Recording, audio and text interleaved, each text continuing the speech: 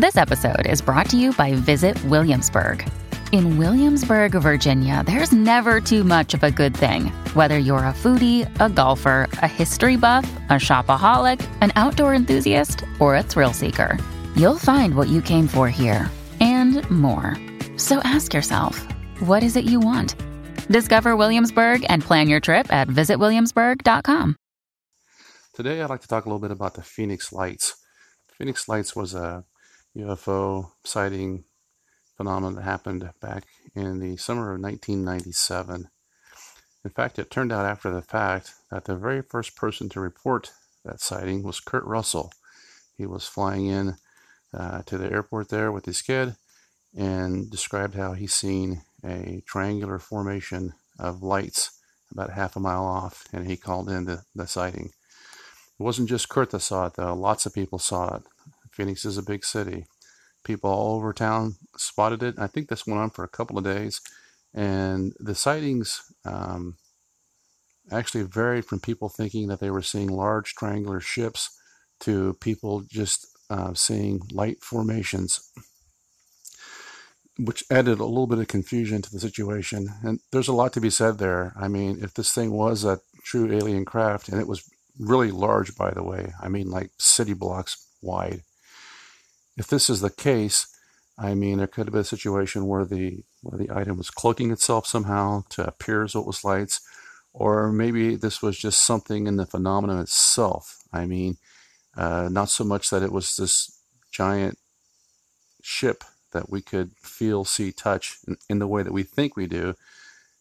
It's also a possibility that this was some type of energy that was simply manifesting itself in a certain way, depending upon how the viewer saw the object. It seems strange that some people saw a ship, some people saw lights.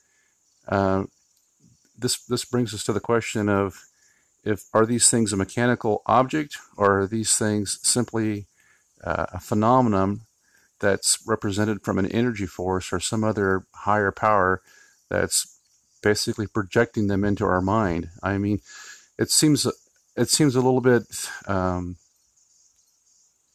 when you think about it, because we're so used to seeing things in the three dimensions. You know, we can see them, we can touch them, we can feel them. But with the UFOs, so oftentimes they appear three-dimensional, but they actually act in ways that they're not three-dimensional. I mean, they're moving in ways that are physically impossible. They're coming in and out of view. They're changing shapes. It's almost as if they are more like a ghost, really, than they are like a hard, solid object.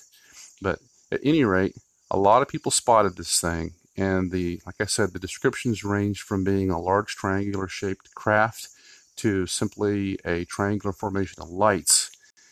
So many people saw it.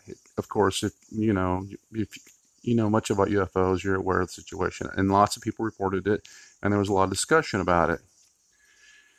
Well, people wanted to hear something from the politicians. And I really don't even know why people care about what a politician has to say in these situations, because they're going to lie to you. Number one, they don't know any more than you do. No politician that we can physically talk to, see on TV, or know the name of is going to probably know what's going on. Maybe there are a few but if they are there, they're not going to tell you. So if it's a deep state thing, it's pointless to ask these guys, because they couldn't tell you if they wanted to. Secondly, if it's an alien craft, how would they know any more about it than you do? And if they are in collusion with the government somehow, they certainly aren't going to shed any light on it. So, to my mind, the whole point of disclosure is a waste of time. But anyway, they trotted out, I should say, Governor Fife Symington, the governor of Arizona at the time, and he did something I think was really despicable, actually.